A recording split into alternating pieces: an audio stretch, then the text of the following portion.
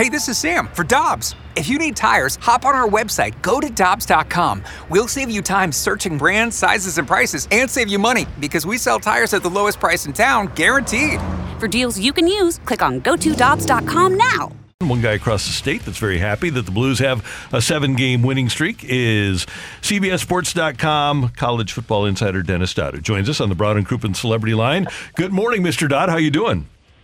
I am great. I am thankful this holiday season that the Blues are no longer looking up at the Arizona Coyotes. So all is good. Yeah, that was pretty rough there for a while. It was. So, hey, let's start with this, and we want to dive in. But first things first, I said this morning on the show that I think if you're an unbeaten Power 5 conference champion, that unless there are 4 other unbeaten Power 5 conference champions, that you should be in the playoff. What do you think of TCU? Yeah, which there won't be 4 undefeated conference champions, so we already know that.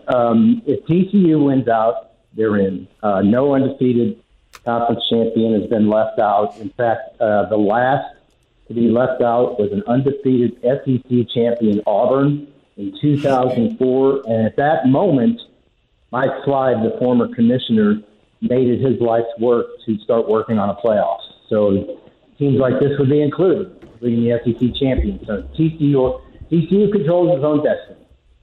Talking about coaching rumors, I think the Lane Kiffin saga has really just taken over social media with that local reporter in Mississippi supposedly breaking the news that Lane Kiffin will be going to Auburn. What are you hearing about that? And also, I kind of hope for that local reporter's sake that he's correct about that, because, I mean, that's a career ruiner right there.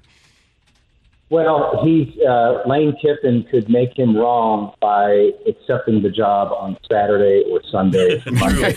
Yeah. The guy said it would be Friday, and I wouldn't put it past Lane to do something like that. He's the number one target at Auburn.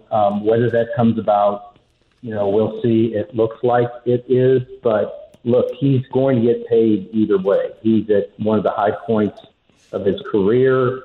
His agent is super agent Jimmy Sexton, and the money they're talking about from either Ole Miss or Auburn is 7 years, as much as $84 million. I don't think he's going to get one of those 10-year deals, but he might. I think he's an accomplished coach. He's fun to follow on Twitter. His dog is fun to follow on Twitter, Juice. So, and the other thing is there's only 7 openings right now. Auburn is clearly the best opening, warts and all. Even with the meddling, even with the boosters, it is a better job than Ole Miss. Is Ole Miss a more comfortable job? Absolutely. They could build a statue with him winning 9 games or 8 games every year there. So, in fact, he's won 18 in 2 years. That's the third most in a 2-year span in the school's history. Hey, Dennis, you talked about Auburn being one of the openings, and there are 7 other jobs. Are there any other openings that you believe will come about here in the next couple of weeks? And which coaches do you think are in prime position for those openings? There's going to be a bunch of group of 5 openings. There were 31 last year, 31 job changes. We're not going to have that many this year, just because in the last 3 years coming into this season, guys, there have been 72 job changes. I think 69 schools changed coaches, because some changed twice in that span. I think it's really interesting to watch Colorado, because I think the former Missouri defensive coordinator Ryan Walters is going to get that. He's at Northwestern DC right now, but they're all over the place, and not necessarily in a bad way. They talked to Deion Sanders. Supposedly, he said it's too cold there. I don't want to go out west. And they've circled back on him, still trying to get him to the side. Bronco Mendenhall, the former Virginia and BYU coach, is involved. Gary Patterson supposedly is involved. He wants to get back in. Barry Odom desperately wants to get back in. Watch him at Tulsa if they make a move, which it looks like they're going to do. So it's not going to be premier jobs. The jobs you see right now are probably the premier openings, because the likes of Stanford isn't going to pull the trigger. I'm at Texas A&M right now working on a story. They're not going to do anything in Jimbo. So it's what you see right now, the biggest ones. Hey, Dennis, you mentioned Deion Sanders. Could you see him getting into a Power 5 position this year? Yeah, absolutely. He's interviewed several times with several schools. I did a story earlier this year. He interviewed at Arkansas before they hired Sam Pittman, and the AD there, Hunter Yurachek, who will be bringing his team to Missouri, obviously, this weekend. He gave Deion a courtesy interview at the time because Eric Musselman shared the same representation as Deion. He was so impressed with Deion as a coach and as a person, he flew down to Texas, to Dallas, where Deion lived, with his number 2 and interviewed him again. Now, it didn't work out, but he told me, and it's for publication, that this guy absolutely is a Power 5 coach, and he's already said publicly that he would have to entertain offers. So I think Deion Sanders, as a coach, we all know everything else about Deion Sanders, but as a coach, I think he's frankly underrated. He's going to have a job. Dennis Dodd of CBSSports.com with us on 101 ESPN. I want to touch on Nebraska as well because, as you reported, several sources of yours suggested that Matt Rule turned down the Nebraska job. And you also report that Lance Leopold will be one of their targets. But is that obviously it's a Power 5 job, so it's sought after. But is that still considered a really, really good job? It's not. Potentially it is. I mean, in this hiring cycle, yeah, it's probably right behind Auburn. But I was there earlier this year for the Oklahoma game in the aftermath of the Scott Frost hiring. And just looking at the product on the field, there's miles to go before they are able to compete at a level that they want. You know, baby steps. They just take a bowl right now, but they've got to get talent in there. And think about this, guys. Right now, you can say, "Oh yeah, all they need to do is split with Iowa and Wisconsin in the Big Ten West, and they got a chance to go to the Big Ten championship game." Not so fast. Every conference in FBS is going to go to this one division thing for better access to an expanded playoff. So now who are you competing against? Mm-hmm. You get to play for the Big Ten championship, Penn State, Ohio State, and Michigan. So, yeah, I don't know where they turn. Lance Leopold is out. He got extended. Kalen DeBoer is out. He got extended, the coach at Washington. And Matt Rule has turned them down and may sit out all of 2023 to look around. I don't know where they turn right now. It's going to be really interesting. We were talking about earlier the college football playoff rankings with LSU ahead of USC. What are your thoughts on that with LSU being above them right now? Yeah, I thought that was the biggest development last night. The committee is telling us that if LSU beats Georgia, they're going to be 2 SEC teams in. I mean, they're poised right there. And at the moment they beat Alabama and went 7-2, I said and wrote that LSU can now see a path to not only the SEC title, but a CFP berth, but a national championship. Not saying it'll happen, but there's a path. I mean, you wind your way through that, you beat Alabama and Georgia, you know, the overarching number 1, on really in a road game in Atlanta in the SEC championship game. I don't think you can keep a 2-loss LSU out, and that's what the committee was saying. And they won't drop Georgia out of the top 4 unless it's some sort of blowout, which is really hard to see on LSU's part. But that's what they were telling us. The next biggest beneficiary is, I think, USC. If they win out, they're in. Hey, Dennis, I feel like the FCS does a really good job with their playoffs. The top 24 teams make it in. If college football, if FBS does decide, and when they do decide to make that transition to more teams, how many teams do you see becoming that final 8, final 16? How many teams do you think it could be? Oh, it's going to be 12. That's been decided upon. That's a done deal. The logistics are being figured out. The money, head-to-head with the NFL, that's one of the biggest things. You know, the NFL is so ubiquitous that it now plays on Thursday. It plays on Monday. It has 18-week season. It has an extra layer of wild card, and they're doing all they can to avoid having to go head-to-head with NFL because that's a ratings stealer. The other thing is the Rose Bowl. The Rose Bowl wants to keep its traditional January 1st spot after the parade at 5 o'clock Eastern. Well, the problem with that is the Rose Bowl does not have much leverage. It was diminished the moment USC and UCLA went to the Big Ten because it's in games that it doesn't play in the playoff, in a quarterfinal or semifinal.